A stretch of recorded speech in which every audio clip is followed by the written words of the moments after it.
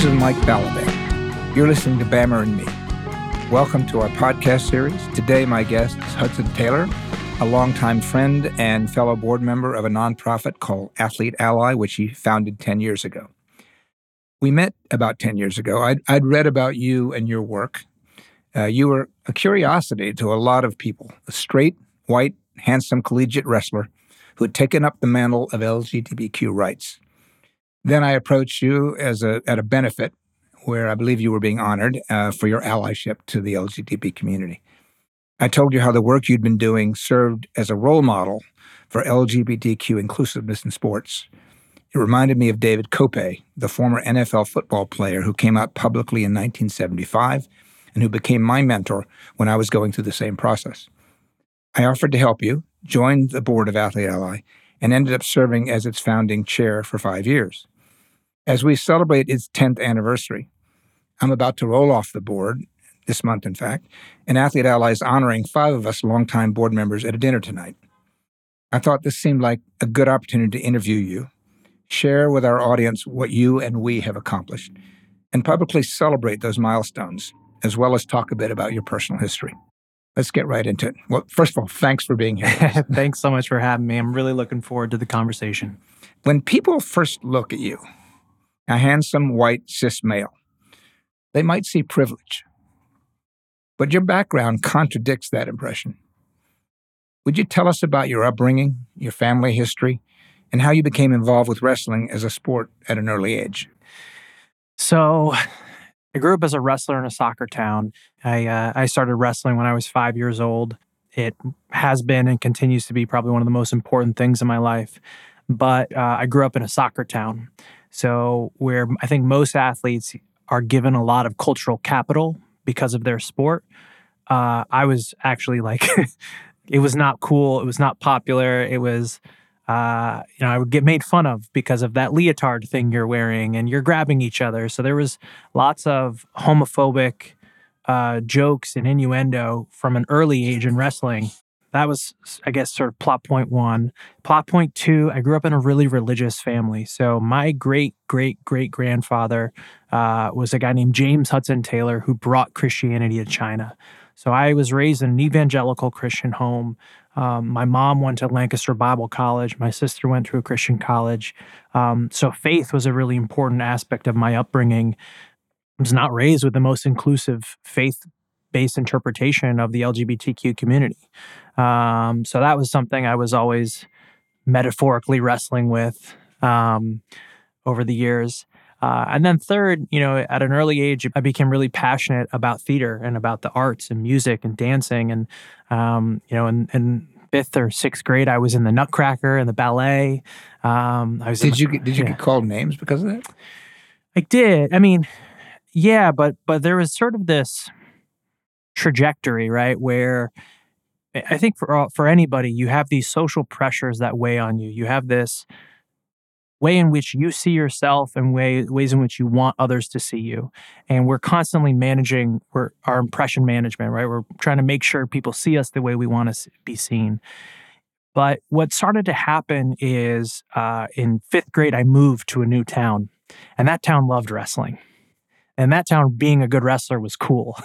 So I very quickly went from being on the bottom of a social hierarchy to now being on the top.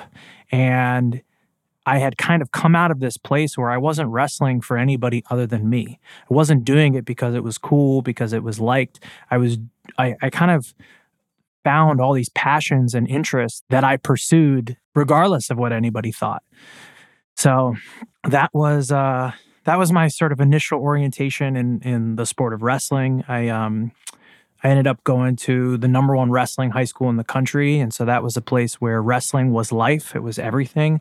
And I was first one of the only wrestlers who ever did theater, music. But I got... Was wrestling an escape from the kind of overwhelming religiousness of your family or not? No. I mean, wrestling was, I think at first you do something because that's a thing to do. And then you do something because you realize you have potential and you could be great at something. And I would say at an early, sixth grade, I won nationals for the first time. And so sixth grade was sort of my inflection point where I was like, this is something I could be great at. And, all the other sports I dabbled in, but I was not very good. Not that couldn't catch, couldn't throw a ball worth a damn, but wrestling I could be great at. But sort of on top of that was always this religious history that I felt, because everywhere I went, it was, how's your walk with Christ? Like, I am the direct descendant of James Hudson Taylor, who converted more people to Christianity than anyone other than Paul the Apostle. So there's these shoes to fill, which always really weighed on me and made me feel like I had to live a very Christian life. I had to go to Christian camps and be a member of the Fellowship of Christian Athletes. And so I did. Up until college, I was pretty active in the sort of Christian athlete community. So what freed you from that? As I got better and better at wrestling, I got permission to be different, to not care. From yourself? From myself and from others, right? I think that, when somebody achieves the top of their industry, they're given license to bend or break the rules in ways that are against the norm. When I started at Blair, even though it was very counter to the norm of the culture. Blair Academy. Yeah. When I got to high school, Blair Academy, I was a 3-time prep national champ in high school. I was one of the top prospects coming out of high school as a wrestler.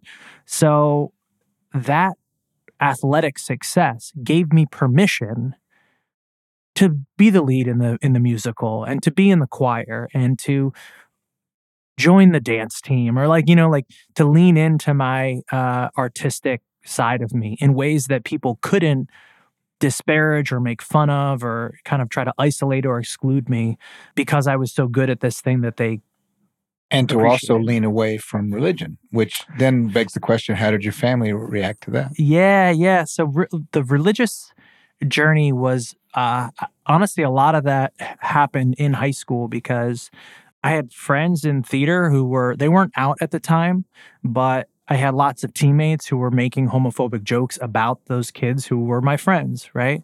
And I'd say at the time I was not at a place socially where I was still, the pressures holding me back from speaking out and being a good ally were still acting upon me in a way that I wasn't like, no, don't talk about my friends that way, right? I still might have been quiet when I shouldn't have, or laughed at a joke that I shouldn't have. But well, that's a good segue. Yeah. Because college was where you did begin to stand up as an ally. So yeah. Why don't you tell us about how you got into college and how that all evolved, particularly when you went into your first theater classes? Yeah, so I had an opportunity to go to a lot of different schools, and I ended up choosing University of Maryland because it was a place where I thought that I could excel both as an athlete and in theater. There were a lot of places that I didn't really feel, I feel like I was being sold something that wasn't super genuine. But Maryland, I was like, no, I can do theater, I can pursue my interest in the arts and excel at an elite level. So I started in Maryland as a theater major and a music minor in vocal performance. And it was different for me because in high school, all of my theater friends were closeted. In college, those same theater kids, but now at Maryland, were starting to come out. And so my relationship to the LGBTQ community, while it hadn't changed in fact, it was changing in my perception of it, because now I had people who were out and who were in my life who I knew. And I always tell this story, this kid, Matt, who sat next to me every day my freshman year in one of my theater classes. One day, 5 minutes before class started, he stood up, took a deep breath, and said, "Class, I have an announcement. I'm gay." And the entire class erupted in high fives and hugs and applause. And it was a really beautiful celebration of this personal yet public step that Matt was taking to being truer to himself. And I was really struck by the support that he got, but then also the juxtaposition of that with the culture of my wrestling team. It's wow, if that had happened on my team in our locker room, I don't know if we would have had that same reaction. And then to be with my teammates and hear that tired kind of daily homophobic language kind of started to put things in I perspective. think at that time, that's probably charitable to say, I don't know if it would have been that reaction, right? Yeah, that's true. That's true. Yeah. So that was, my first awareness raising. But then what happened was, I quickly found that I couldn't be a Division I athlete and have time to be in a lot of the shows because it takes way too much time to do both. So at Maryland, you can actually create your own major. So I actually changed my major to being interactive performance art. So I created my own curriculum, handpicked my classes, and I really was interested in theater as a political form of activism. How could we create an interactive experience that actually teaches somebody about a social justice issue?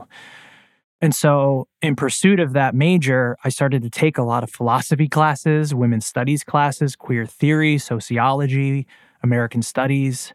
And that was, I'd say, the real work of unpacking my privilege, of understanding systems of oppression and the ways in which the LGBTQ community in particular have so many things stacked against them in our law and in society in ways that I'd been aware of, but those classes and that education were really important in my kind of ally education to get to a place where I felt comfortable being a more vocal activist.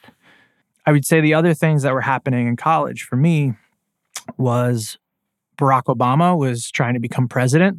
I was in University of Maryland. So out of season on the weekends, I would go and do canvassing for Obama. So I was, really starting to believe that I had the ability to affect change. If I saw something wrong in the world, that I could do something about it, that there was that hope and that optimism that really inspired me. Were you already recognizing that your platform as a successful and visible athlete leader would help? Or you just were thinking about it from Obama made you feel that you could be empowered? Yeah, I didn't connect those dots for a long time because, wrestling is not the most popular sport. It's not like our home duels weren't sellout crowds. It was like, 50 parents coming together in a pretty quiet auditorium. So I didn't really see any kind of power that I had with my athlete status. But, Obama then wins. You have this amazing moment of celebration, but then you also have Prop 8 in California. Which made LGBT marriage, same-sex marriage illegal. Right. Right. And so here you had this victory, which I was felt very proud of and, did my part to bring about. But on the other hand, we have this rolling back of rights for an entire community, right? The ability to have the freedom to marry, and how ridiculous and tragic that was really struck me. And then shortly after the It Gets Better project came to national prominence, there was a real clear kind of national understanding of LGBTQ youth suicides. And that was something that I really wasn't aware of, how hard it was, what young LGBTQ kids were dealing with. And so I think that further crystallized for me that there was a lot that the LGBTQ community, they lacked rights. There was an environment which was leading kids to feel as though they had no other option than to end their life, which was and is a tragedy. And again, kind of all that put together got me to a place where I was like, okay, I need to try to tackle and address this a little bit more head on. So tell us what happened in your locker room and where you were at that point when it happened that really spurred you in the path that is kind of defined your last decade plus. Yeah, for sure. So, it's funny because I'm doing this podcast because of a sticker that changed my life. And it's funny how such a 2-second decision can be so monumental in a person's life. I actually think most amazing things happen in 2 seconds, right? 2 seconds where somebody stands up and speaks out, or 2 seconds where somebody is silent when they shouldn't be. That's where good or bad things happen in that little moment. But for me, it was a sticker. I was on campus and somebody approached me in the quad that said, "Hey, do you support marriage equality?" I was like, "Heck yeah, I do." And I signed the petition and the pledge, and I got an HRC, a Human Rights Campaign sticker thanks to signing that. For those who aren't aware, the Human Rights Campaign is the largest LGBTQ nonprofit for LGBTQ rights, and their symbol or their logo is a yellow equal rights symbol on a dark blue background. Yeah. So I got that sticker, and I was a late bloomer when it came to driving a car. I didn't have a car. I didn't really have anything that I could put this sticker on. And so in some ways it was a Fluke. Yeah, it was like, you know what? This would look really, I literally was just like, this would look really cool in my headgear. I'd seen so many athletes growing up with Philippians 4:13, right? Like Bible verses taped on their headgear and different things like that. And so I said, you know what? Like, this really aligns with my values and what I believe in. And if other athletes can share their faith through sport, why can't I share my political beliefs through sport? And so I put that HRC sticker on my headgear, really not thinking much of it. Just, this would look cool. This is reflective of my beliefs in the world. And it was the first domino of a lot of different things that happened. First, I definitely had a lot of really heated debates with my teammates over the wearing of that sticker. We had a lot of deep debates about marriage, and definitely had teammates on opposite ends of that fight. Maybe I've simplified it in my mind, but I have the impression that you more or less, as captain of the team your senior year, decided that, I have a platform for influence, and I'm going to tell my teammates, I don't want any more of that homophobic or misogynistic language you hear in the locker room. It's just not acceptable. Is that correct or not? I was already kind of laying down those lines in my daily interactions with the team, because at this point I was a two-time All-American, captain of my team. I was a SAC rep, which for those who don't know, that's basically student government for athletes. So I was a SAC vice president. So I was a student leader. So I kind of in all these ways was like, no, I have a responsibility to define what is and is not acceptable on my team. So I was definitely defining those lines when it came to homophobic, sexist, racist, ableist language. I was doing that pretty consistently. I think the sticker was more sort of an icing on that cake, or even more and publicly visible, and more publicly visible. And so that really was a big shift, because I think, for some of my teammates, they really believe that I should keep that off the mats or keep that out of public discussion. But that's something that, you can go back to the Olympics and all the people that stand up there, right? Including 2014 Sochi, which Athlete Ally got involved in. So there's a long history of athletes debating whether we have a right and should stand up for things we believe that are outside of athletics. I have a lot of thoughts about that, which we will get into in great detail. But to speed up my the origin story of Athlete Ally, one of my coaches at the time pulled me aside and said, Hudson, I see you wearing this sticker, having these heated debates with your teammates. Would you be willing to do an interview about why you wear this sticker? I'm going to give him a shout out just because his name is Akil Patterson. He was a former tackle on the Maryland football team and I think a Greco-Roman wrestling contender at the Olympics, right? Yep. And you didn't know he was a closeted gay man. Nope. So Akil, pulled me aside, connected me with Outsports. I did this interview about why I wore the sticker, and kind of got to really lay out all the things that I thought and believed and was continuing to learn about, my role, I think, in dismantling homophobia, transphobia in sport. And one of the things that I think has always been really important to me in this work is that progress doesn't occur unless we engage in difficult dialogue. So I asked the folks at Outsports to share my email address, as I know they routinely do. But I shared my email address with that article. Said, please, let's reach out, be in touch, let's talk, all right? And I just wasn't ready for the response. Again, I was still operating in this worldview where I was a wrestler and I'm not a revenue generating sport. And, I know I'm very good at my sport, but I just didn't really think that I had a national platform at all. And then, probably 2 days after that article posted, I opened up my email and I had over 2,000 emails from, LGBTQ athletes, from parents of LGBTQ athletes, from so many different people in the community. Mostly closeted. Mostly closeted. And it just knocked me back. What did they say? Just story after story of how people were dealing with homophobia in very real ways, not able to tell their teammates, tell their coach, tell their family. And here I was like, I've spent my whole life loving sports, having a home and a family in sport, and really taking it for granted. I've never worried that my team was going to ostracize me or turn their back on me. And story after story after story was just athletes who felt as though if they were to share who they were with their team or with their loved ones, that they wouldn't be there for them. And so there was this sort of separation, like in email after email, like that athletes felt as though they had to hide in order to pursue the sport that they love, that they really had to like separate who they were from an athlete and an individual.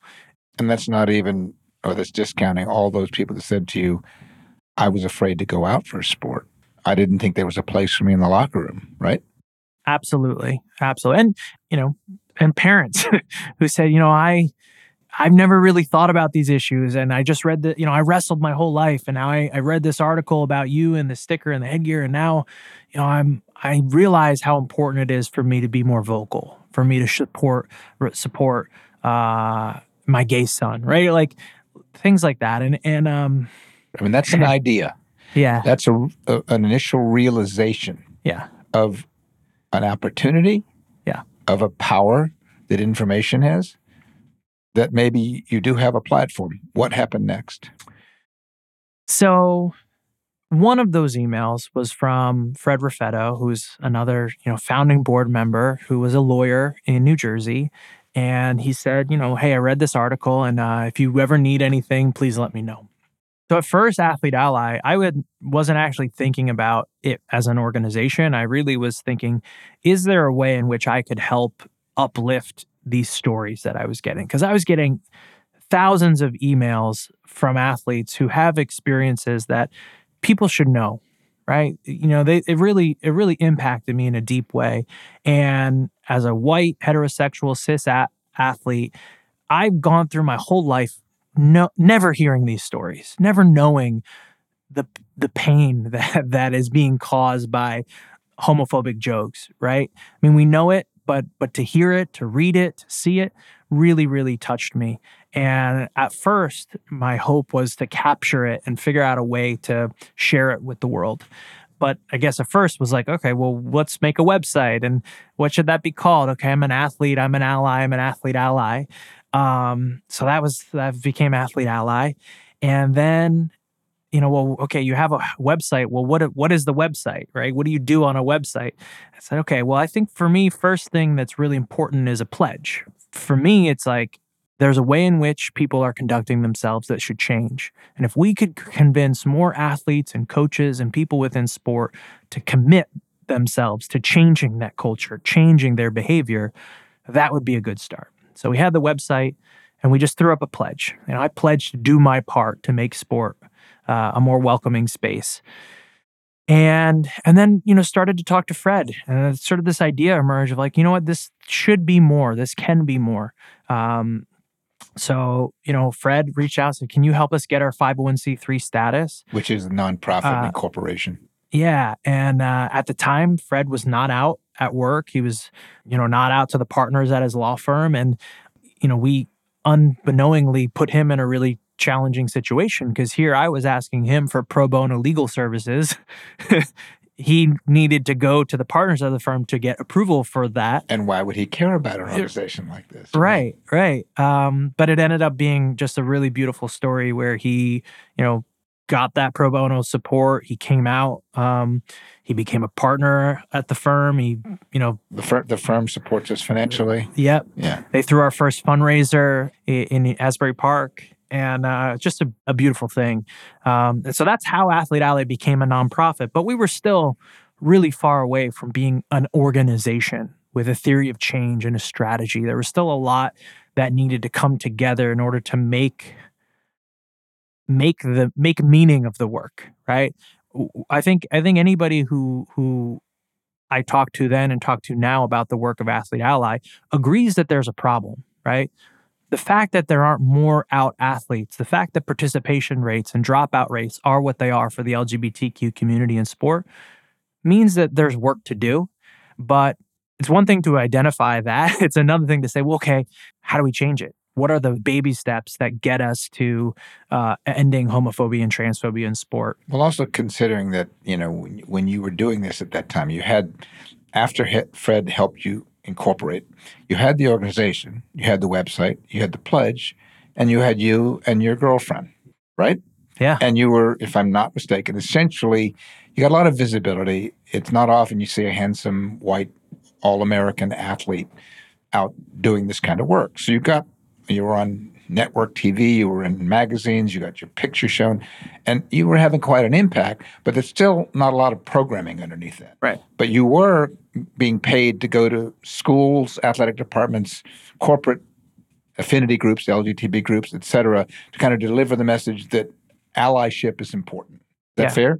Yeah, I would say the first sort of philosophy of Athlete Ally was that there's never been a successful social justice movement for a minority group without the support of the majority. That if we're going to end homophobia and transphobia in sport, we need more allies to roll up their sleeves and commit to changing things. And so the first 3-4 years of Athlete Ally, I was a road warrior. I was going to about 50 colleges a year, working with athletes and coaches and administrators on how can we be better allies, and I wasn't ever and still don't presume to have all the answers, but I know my own I was really just telling my own journey, my own story, saying, look, we can do better. Sport should be a place where everyone belongs, where everybody can maximize their potential. And the fact that that's not true for the LGBTQ community is a choice. And we can change that. And so I really was just pushing hard to hammer that message home anywhere and everywhere I could. You were having amazing impact, but you were kind of up against the wall of how you could scale that. Yeah, because, you go to, how many schools can you visit? How many schools can you visit? How do you actually measure the efficacy of those visits? A couple things started to happen for us at Athlete Ally. First, there was a handful of professional athletes who agreed to lend their name, right? So Athlete Ally started before marriage equality was law. So straight athletes supporting marriage was still not the norm. You could count on two hands the number of allies in sport speaking out for marriage equality. And so the first couple of years was, how does Athlete Ally get to know those athletes, work with them, help them? And so Brendan Naibadejo, Chris Cluey, Scott Fujita, Sean Avery were kind of this. And so Brendan was an all-star linebacker for the Baltimore Ravens Super Bowl winning team. Sean Avery was a starting forward or defenseman, I can't remember, for the New York Rangers hockey team. And those two actually ended up serving on our board with us. Yeah. And it was like, here I was as a wrestler. I have some platform, but I don't have a fraction of the platform that a professional athlete has. What we found is that if we got really strategic about what Brendan was saying or what Sean was saying, or if Sean and Brendan were to ask 5 of their friends to get involved, we could very quickly start to amass a community of athletes who would listen to what those athletes had to say. And so very early on, Athlete Ally started to kind of, quote unquote, like punch above our weight because of our affiliation and the trust we were building with professional athletes. Sort of the secret sauce of Athlete Ally has always been our relationship with educating and activating professional athletes. Well, if I'm not mistaken, it's been 6 or 7 years that you've been training every incoming NBA rookie on LGBT issues. Yeah, so for 7 years in a row, myself and Jason Collins, we would work with all the rookies in the NBA. And so, look, progress moves at the speed of trust, and you can only build that trust through continued education, conversation, working together. But I think, as more and more athletes started to work with us, the trust grew, right? And so it became easier to get more ambassadors. And so now we have over 400 Olympic, Paralympic professional athletes who are ambassadors. We work with those athletes to write amicus briefs to the Supreme Court, to march on Washington, to write op-eds, to do public speaking. To urge the NCAA to stand up for trans athletes' rights, et cetera. I mean, you name it. Our athletes are on the front lines of trying to fight to make sport everything we know it can, it should be. But the beginnings all started in those early days where we realized that if athletes speak in one voice, there is nothing they can't accomplish. And so how we can better create that unity of athlete voice, the more impactful we'll be. Is it fair to say that the next step up was when we started preparing for the Sochi Winter Olympics? Do you want to talk about that? Absolutely. So, okay, here's a little athlete ally chugging along. We're really educating, having LGBTQ inclusion conversations all over the country. We're growing our ambassadors, but we then are met with this moment where you have the Sochi Winter Olympics happening in Russia, and in the lead up to those games, Russia passed an anti-gay propaganda law, which made it punishable by fines or arrests if you supported, quote, non-traditional sexual relations, basically in front of minors. So it was written in a way that really made any same-sex physical intimacy potential violation of this propaganda or law. Discussion or support of it. Yeah. Flying a rainbow flag, for instance, right? Anything that could be construed as propaganda, right? So that we have that over here, and then on the other hand, we have IOC's Rule 50. Rule 50 prevented athletes from making any political statements, gestures, or demonstrations in any Olympic venues.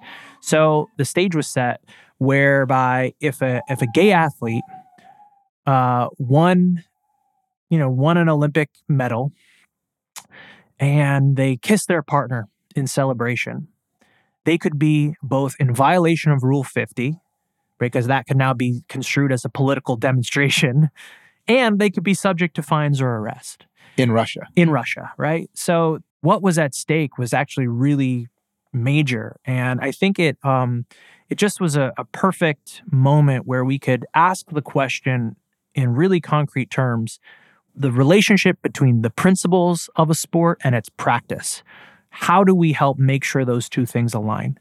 And in looking over the Olympic Charter and the principles of Olympism, going through line by line by line, all of a sudden I literally was trying to think about how do we overcome Rule 50? How do we overcome this anti-gay propaganda law? Because we want to do a campaign, we want to make visibility and push, but I don't want athletes to get stripped of their medals. I don't want athletes to get fined or arrested. So what do?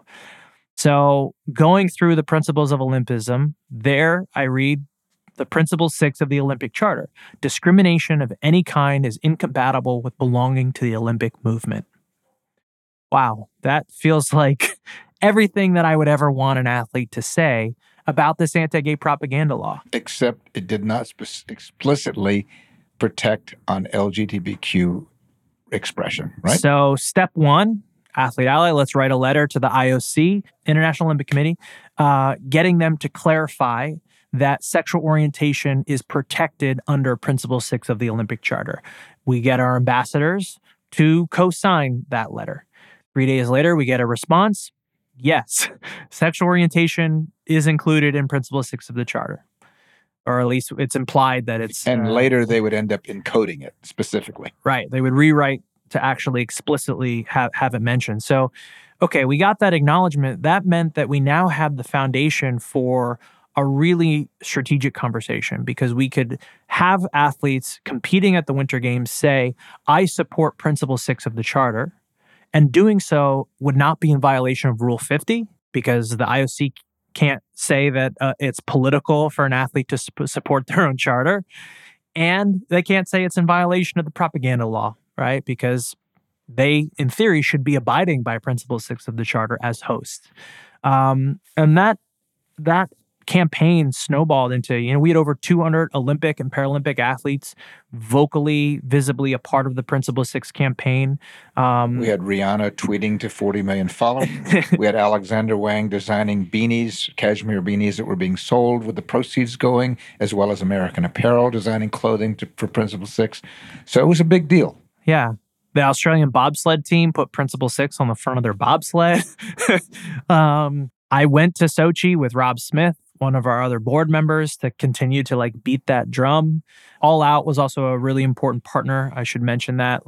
They mobilized millions of people to sign petitions in support of Principle Six of the Charter, which I think our athletes speaking out plus All Out's strength in numbers really put pressure on the IOC. All Out is kind of a change.org for LGBTQ rights.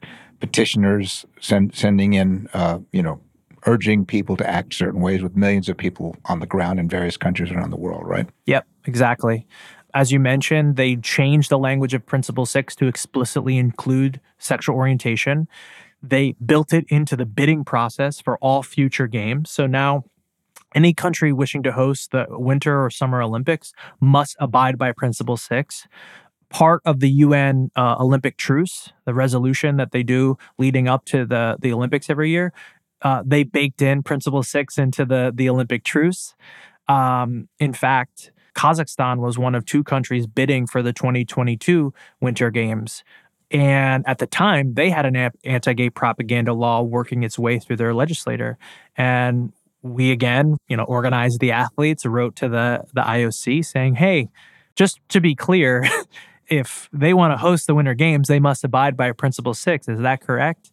3 days later, we get a response. Yes, all countries must abide by Principle Six of the Charter. Publicly, publicized. I mean, it was in the news. And the result was the Constitutional Court of Kazakhstan overturned the anti-gay propaganda law. They didn't pass it. It never became law. They dropped the bill from consideration. So that for us was this aha moment of, wow, here we are. We don't have an office. We don't really have the staff was the board, and this really kind of scrappy upstart of an organization affecting the policies of the International Olympic Committee, changing the practices of the ways in who hosts the Olympics forevermore. And that was a moment. It was like, wow, we can have big wins if we are able to get the athletes to use their power, use their platform to speak out. And so since then, we've tried to replicate that same model again and again and again. Sometimes, and so we've had some other major wins because of that. We helped overturn the hijab ban in international basketball, thanks to athletes signing on and speaking out. We helped increase the number of women in FIFA governance. Again, this is us being allies, because that's not really part of our core work. But we believe really strongly in helping all discriminated against, populations be given the right to participate in athletics equally. I think it's both in. I think it's both understanding that no one community can achieve full liberation if everyone doesn't, right? That all of these struggles are interconnected and cannot be separated from one another. And then two, if we're going to be successful in ending homophobia and transphobia in sport, we need to build a bigger tent. And so by showing up in solidarity with these other athletes and these other fights, we build that bigger tent, because the next campaign, those athletes are now signing on to support trans athletes or to support the moving of championships events out of North Carolina over anti-LGBTQ laws. Well, with regard to that, just so our listeners know, there was an anti-trans bathroom bill in the state of North Carolina around 2015 or so, if I recall. And we worked really hard, and ultimately, and it wasn't easy. It was the first time, I believe, major sports leagues and or regulators ever acted in this way. We got both the NBA and the NCAA, the collegiate administrators and the basketball or regulators of the pro basketball leagues, to pull their championship events out of North Carolina until that bill was modified. It was it was kind of crazy how it happened, but that was a pretty big win. It was huge. It was the first time in history that a sporting event has actually been moved over anti-LGBTQ laws. It wasn't perfect. There were still some really big problems with it, but it was, at a minimum, it's proof of concept that these things that we think are insurmountable are actually very malleable, very changeable if athletes join together and fight for it. You might want to just describe briefly the kind of three silos we operate in. Sure. So there's now four pillars to our work. The first being LGBTQ education. So as an organization, we are trying to here's the problem statement: the people with the most power and influence are the least educated. So long path for us, we want to live in a world in which every single coach in the country is educated on LGBTQ respect and inclusion. Coaches are like mentors. They're really important in a young person's life, but they're oftentimes not equipped to make sport a welcoming space for our most marginalized youth.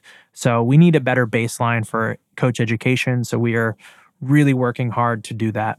The second pillar of our work is about sports policy reform. So the problem statement is that the policies of sport don't reflect or protect the people who are trying to access sport. And we see this from non-discrimination policies, fan codes of conduct, trans inclusion guidelines, sexual assault and harassment policies. We talked about bidding. We're still seeing mega sporting events going to countries that are violating human rights across the board. So the relationship between the business of sport and the protecting and respecting and upholding the human rights of its constituents is an area where we are really trying to lead, and we're trying to fight for change there. So, whenever we see a sport policy that we feel is falling short of those ideals, we're going to try to organize athletes to do something about it. I would say the more evergreen effort for us is something called the Athletic Equality Index, where we rank and report on the LGBTQ policies and practices of every NCAA Division I college in the country. So that's 353 schools, your most decorated, competitive NCAA institutions. We now rank on these criteria, which using best practices of the actual NCAA regulators themselves. So we're not making that up ourselves, right? A big first step before we even launched the AEI was working with the NCAA to define best practice. What is the gold standard?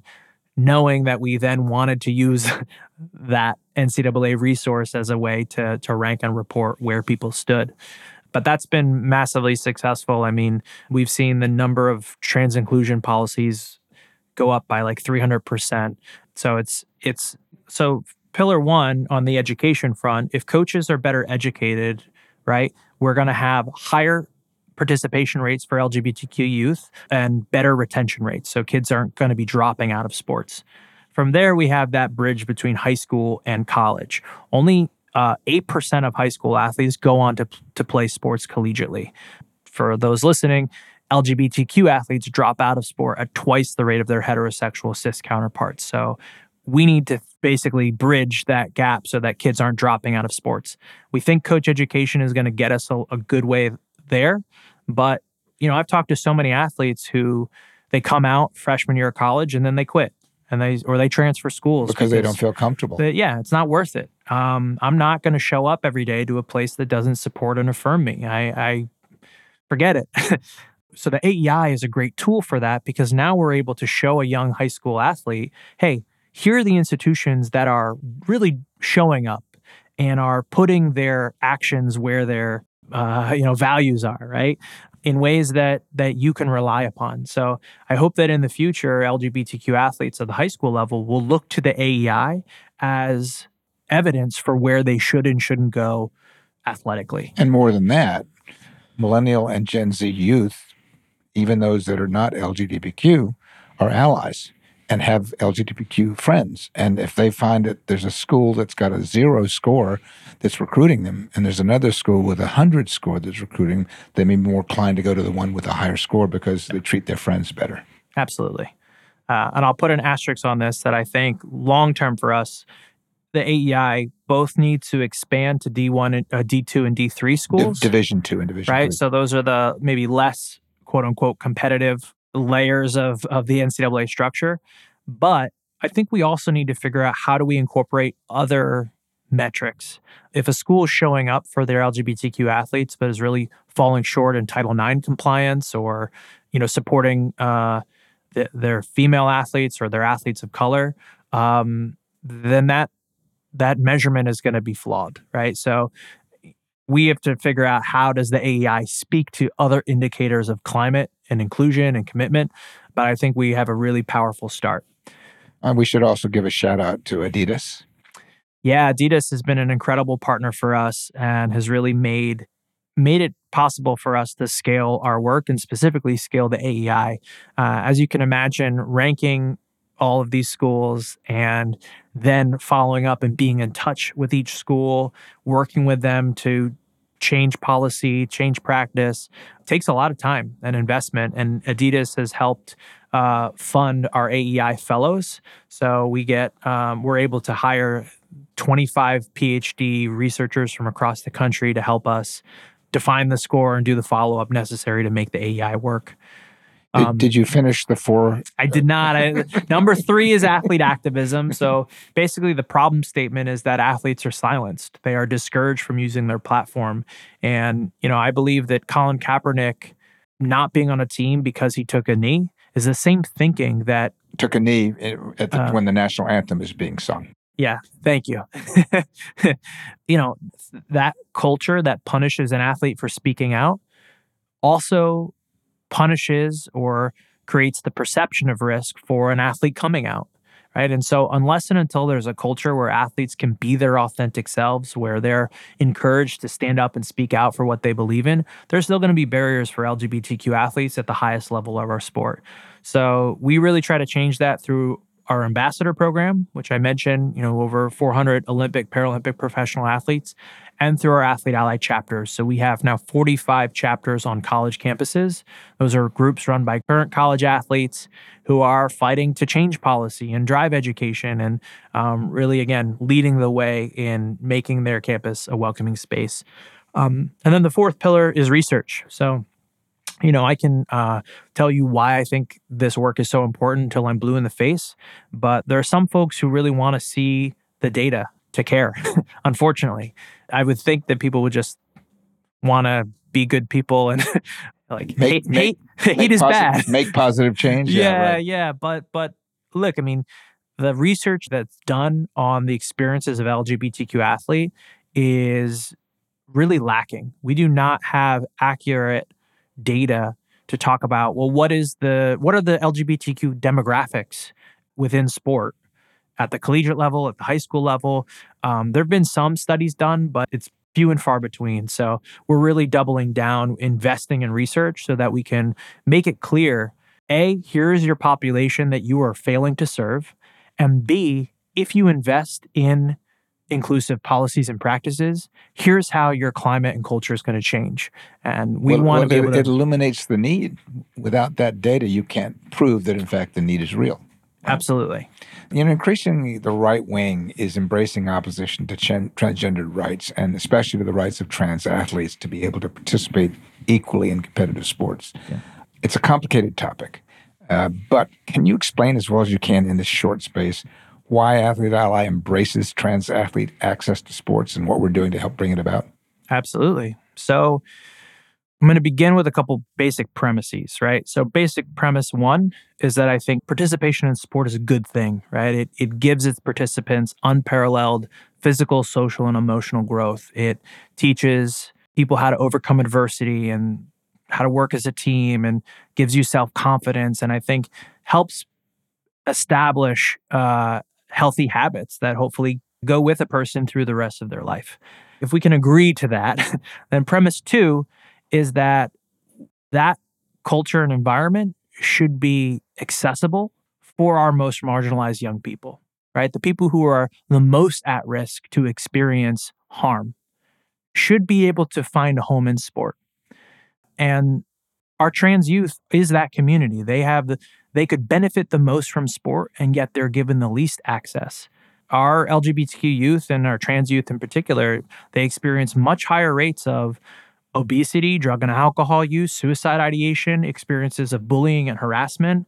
And the right has chosen to erase and eliminate the ability of trans youth to be their authentic self in a space that could save their life.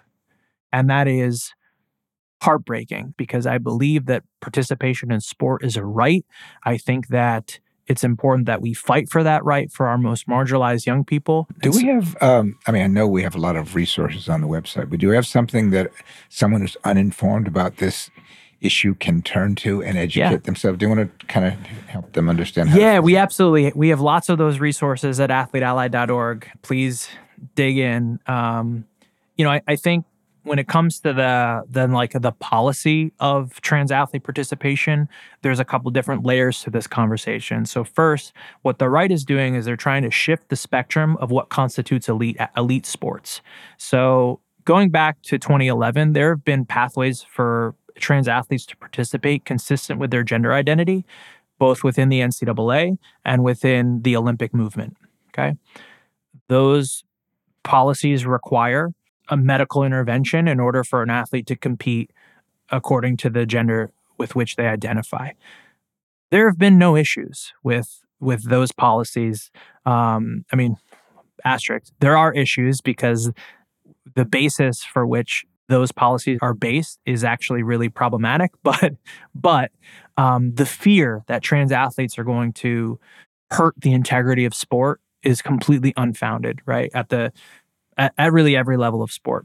What's happening now is a shifting of what constitutes elite sport. There are people who say a kid as young as 12 years old should be required to undergo medical intervention if they want to compete consistent with their gender identity. Now, this is really harmful and problematic for a number of reasons. First, you're taking away the bodily autonomy of the individual. It creates gender policing. So if you suspect somebody is trans, you're now putting coaches and officials into a place where they have to police the gender of athletes in a way that's really problematic.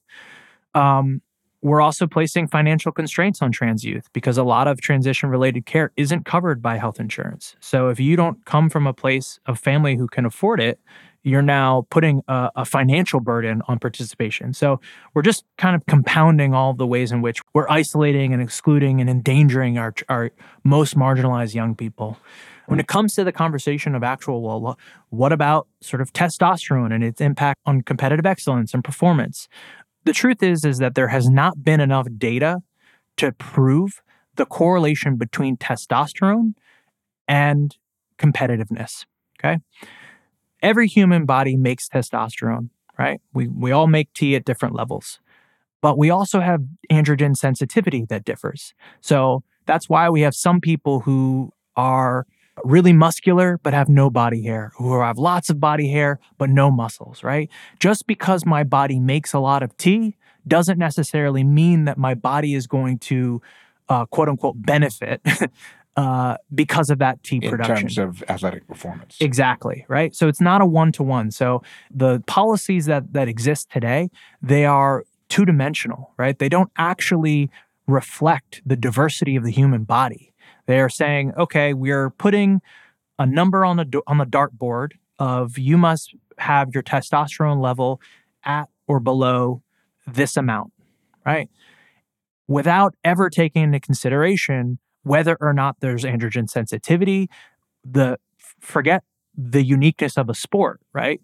What makes a ultra marathoner great at their sport is different than what makes a Olympic powerlifter great at their sport, right? It's different muscles, it's different types of strength that make an athlete exceptional. So basically, well, the problem is that this becomes rife for people who want to demonize other to attack it. It's really not about fairness, equity, inclusion, relative performance. The fact of the matter is very rare that you have trans athletes winning championships, which is the threat that is held out by the right wing for why we shouldn't allow them to participate. So, in any event, go ahead. But I would also say, we need to also get to a place where trans athletes can win championships, where they can be exceptional at their sport, and that we're not going to say that that's unfair and that's cheating, right? The only way in which that happens, if more research is actually done on the relationship between testosterone production, androgen sensitivity, and competitive excellence in a whole host of different sports at different levels. So that's why when you look at the new IOC framework on trans inclusion, it really puts a flag in the ground that says inclusion is our North Star. Evidence-based policy is our North Star. It has to be peer-reviewed research. We can't just be plucking arbitrary data out of the sky to decide who does and doesn't get to access sport. It has to be done in a really thoughtful way because people's lives depend on it. Their livelihoods depend on it. Their human rights depend on it. I knew I opened up a ball of a can of worms, as they say, but I wanted to at least let people know we are dealing with this. And if anybody wants more information, we have it. You're a straight man who's dedicated his life, at least a decade and a half so far, to LGBT rights. And your wife, Leah, is a senior leader at Arcus, the largest LGBTQ foundation, who's dedicated her life to LGBTQ. For people who are skeptical or questioning, what is it about this area that has inspired you with passion? I mean, for me, I feel passionately that I am impacted by homophobia and transphobia. We all are. Homophobia is a weapon of sexism, right? Like what LGBTQ people are dealing with impacts everybody because it's policing masculinity. It's what I mean, the expectations that are placed on men are connected to homophobia, right? Like men dying younger because of the ways in which we live our lives, not being able to ask for help, our mental health, to express feelings, to show weakness. Yeah. All of the orthodox masculinity hurts men, hurts all men. Right. And I believe that if we achieve full and complete liberation for the LGBTQ community, everyone will benefit, right? I will be able to be my whole self, right? As progressive and inclusive as I feel I am, I still have shackles on how I live my life, right? I still feel as though I have to express my gender in a particular way. I have to hold myself in a particular way in order to be seen as legitimate in the eyes of a sports person, right? So there are these ways in which we are all put into these narrow boxes of expression, of identity that cause real harm. And so, I don't know, for me, I also think that if I was alive during the civil rights movement, I would have liked to think that I would have fought and marched and done my part. And I really truly feel that when we look back at this moment today, 50 years from now, we're going to be asking ourselves that question about what did you fight? Did you stand? Did you do your part? For something beyond just your own immediate benefit. Yeah. So switching gears quickly, in addition to Athlete Ally, you're constantly expanding your passions and how you use your limited free time. So, for example, since you can no longer wrestle, you've become a jiu-jitsu specialist, right? But in fitting with your performing arts interests, and I don't know, maybe you can briefly discuss this, going back a long time, you've kind of become a top-notch magician. What is it about magic that has motivated and inspired you, and when did it start, and where are you with that now? So I was very good at wrestling, not because I was the most athletic or the strongest, but because I'm a student of the sport. And I love studying film and technique. I still do. I still watch endless hours of footage whenever I can, because I believe that with persistence and practice, and if you do it really strategically, you can become great at anything. If you just have there's maybe a ceiling for all of us based off of what we're naturally born with, but I feel like we can all achieve pretty incredible heights of anything we pursue if we have the discipline to pursue it. And so for me, in my own kind of creative and aesthetic expression, there are definitely these areas where I've gravitated towards. Certainly jiu-jitsu is sort of a replacement for wrestling. It's such a close cousin, but it's different. I am a student. I am learning. I just got my brown belt, but I still have so much to learn and become familiar with in that sport. And that not to go on a rant here, but we live in a society that teaches people to protect their egos. You learn to specialize in a field. And then once you specialize in that field, you are encouraged not to take risks outside of it. Don't look stupid. Don't, don't do anything that might question your competency in a given field. And I am a big believer in leaning into those areas where I am a beginner. I love being a beginner at things because that's where I feel like my brain grows the most, where I can be the most expressive. And so I run towards these sort of creative outlets that I feel like are like technical, like I can actually track my progress towards a goal. So magic, yes, I love the creativeness of it because really magic is only limited by your imagination. You can create whatever effect you want, whatever you dream up. You then can work backwards to figure out how to make that effect possible. But the toolbox that you use is techniques. It's knowledge based. So that was always with me throughout my wrestling career. On all the bus rides and road trips, I would always have a deck of cards. It was also one of the ways in which I would sort of manage my stress of competition because I could just have a deck and I wouldn't be caught into the emotional current of competition. I could kind of remove myself and just almost like meditate with magic. And there's also a lot of downtime in wrestling where you're able to do it.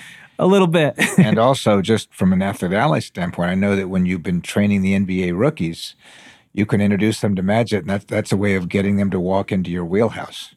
Yeah, I mean, a lot of the magic community, I mean, there's a lot of introverts that use magic as a tool for social interaction. I mean, magic is so beautiful because you don't need to speak a common language in order to connect somebody through magic.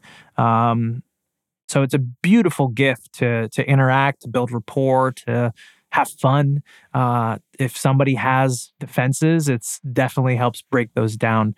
But I'm a serial hobbyist, so I do pumpkin carving, sandcastle building, egg painting, Paisanki egg dyeing. Like basically, if there's a tactical skill with my hands that's technique based that I can feel progress towards. And as a side, you performed it. Is it the House of Magic in LA? The Magic Castle. The Magic Castle. And you have sort of by accident, though. But you've invented a couple of tricks of your own. You've got some CDs that we're selling with. I mean, so this is not just a little hobby.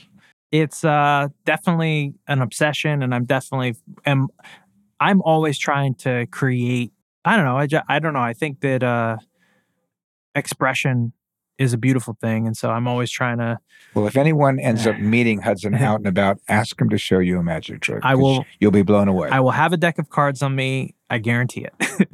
You and Leah, and now your two daughters, recently moved away from the immediate New York area, kind of facilitated by the COVID, remote working phenomena. Yeah. And tell us where you ended up and how. Yeah, we ended up moving to New Hope, Pennsylvania, which was an early settlement community. It was actually a part of the initial William Penn land grant. So King of England gave William Penn lots of land, and then he gave that land to early Quakers. So it was really a tool to incentivize Quakers, who at the time were religious radicals in England, to come to the New World, right? And so my mom's family actually were all early Quakers, and it turns out that New Hope is where a lot of them lived. And so when we were, COVID came, and it really was this opportunity to say, you know what? I think the world is going to be different when this pandemic is over. I think we'll be able to find a way to be more virtual, to have to commute less. I think technology allows it. At some point, the environment will require it. So I'm betting on a more virtual future. So we started to look, and New Hope was one of those places, 75 miles outside of New York City, 40 miles outside of Philly, and a lot of these beautiful old historic homes. And it was really serendipitous. A house came up on the market that was actually built by my ancestors.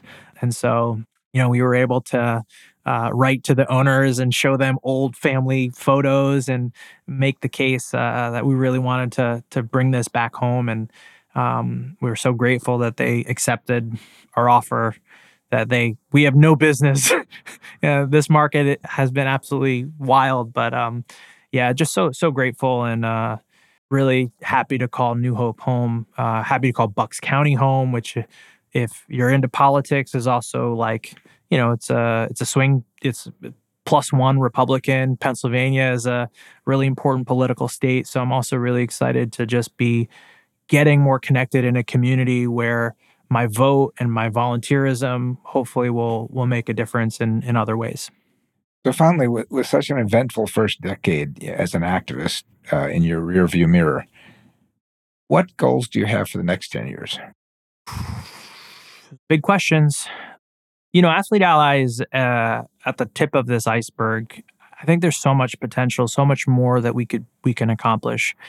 Kevin Jennings always says this phrase, like, this is not the beginning of the end. This is the end of the beginning. Kevin is the current CEO of Lambda Legal, by the way. Yeah. And that always has resonated with me. I feel like even though we're 10 years in, I still feel like there's the potential in front of us is limitless. So I think for Athlete Ally, I feel very confident in our theory of change, and like the pillars that we're investing in are right. There's probably ultimately going to be a fifth pillar, which nobody knows about, but among friends, I'm starting to believe increasingly that if we're completely successful in our work within sport, there's still going to be work to do kind of sport adjacent in the communication space. So right now we are in an asymmetrical communication landscape where the right is able to amplify anti-LGBTQ messages globally at the drop of a hat. And so I think we also need to think about what is the role of sports journalists in telling positive stories of LGBTQ athletes, of allies, making social justice in sport the norm. So communication. Yeah, on our existing work and those things, I think we're going to figure out how to go deep in some specific geographic regions. So when we think about education, sport policy change, and athlete activism, I want to sort of make a little ecosystem of work that we can apply to any geographic region. And with that will come, different communities will be at different places in their inclusion journey. So we're going to need to research and audit, and metrics. Right. What is the current climate? What are the needs that need changing? But then based on that, we should be able to say, okay, we know that through a series of trainings, we can change climate in the following ways. We know that if we change policy and practice, we can change climate in the following ways. If we organize athletes, we can get these things changed and to happen. That blueprint is then replicable globally. Step one is we need to have this sort of box of impact that we can apply in any geographic area. And then from there, we can start to look at so many other corners of this country where sport is everything, where it is the thing that a country loves and follows and listens to and strives for. And yet there's no LGBTQ conversation, right? Those 76 plus countries where you could be fined, arrested, or put to death for being LGBTQ, those countries love sport, right? Their athletes have a platform. So I think the future for Athlete Ally is just figuring out how we can authentically and thoughtfully show up in those spaces in ways that are scalable. And hopefully when we have this conversation 10 years from now, sport will look very different. I always think about, what does that athlete look like 10 years from now? What is their experience like in the locker room? What's their conversation look like with a coach or with their fan base or with their teammates? And how open are they? How out are they? Yeah. So I like to think that athlete 10 years from now can have that same conversation with a coach, with a player, with their family, regardless of where they live in the world, right? Regardless of what sport they play.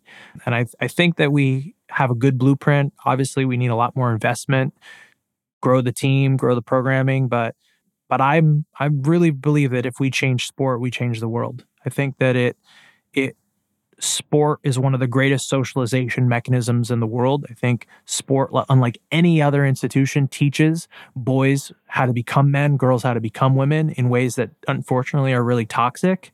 But if we could get that right and get sport to be teaching a more compassionate form of masculinity, a more, in the future, if you're a jock, you must be an activist, right? If that could be the assumption, then I think we could just accomplish some radical things. And I'm excited and honored to be able to be building it. Grateful for all of your support and service in making Athlete Ally what it is today. And yeah, excited for the next 10. I didn't mention, because I wanted the folks to be on you. I got involved early and approached you and said, you have these great goals and you've done a lot, but I think there's so much more that can be done. That we were at a tipping point in society at the time. And I, along with Kevin, had joined his board at GLSEN in the 90s and spent 9 years helping them build it. And I thought we could do the same thing with Athlete Ally. So I asked Hudson if he wanted some help. And he said, sure. I joined the board. And, our first few months were just figuring out what's a budget look like, and how do we set up programming and how are we going to afford staff? And then, well, wait a second, we need officers. And who wants to be chairman? And nobody raised their hand. So I said, okay. And I did it for 5 years. And tonight is a farewell. At the end of this month, I roll off. I have to tell you, I'll be choked up later, I'm sure. But it's been a wonderful experience, and I'll continue in my role as the chairman of a new emeritus board for the old farts. But I am so impressed. I want to thank you for sharing your story with our listeners. I want to thank you for being the incredible activist for the LGBT community that you've become.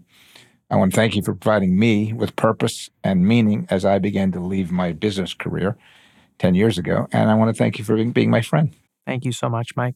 Appreciate you. Love you.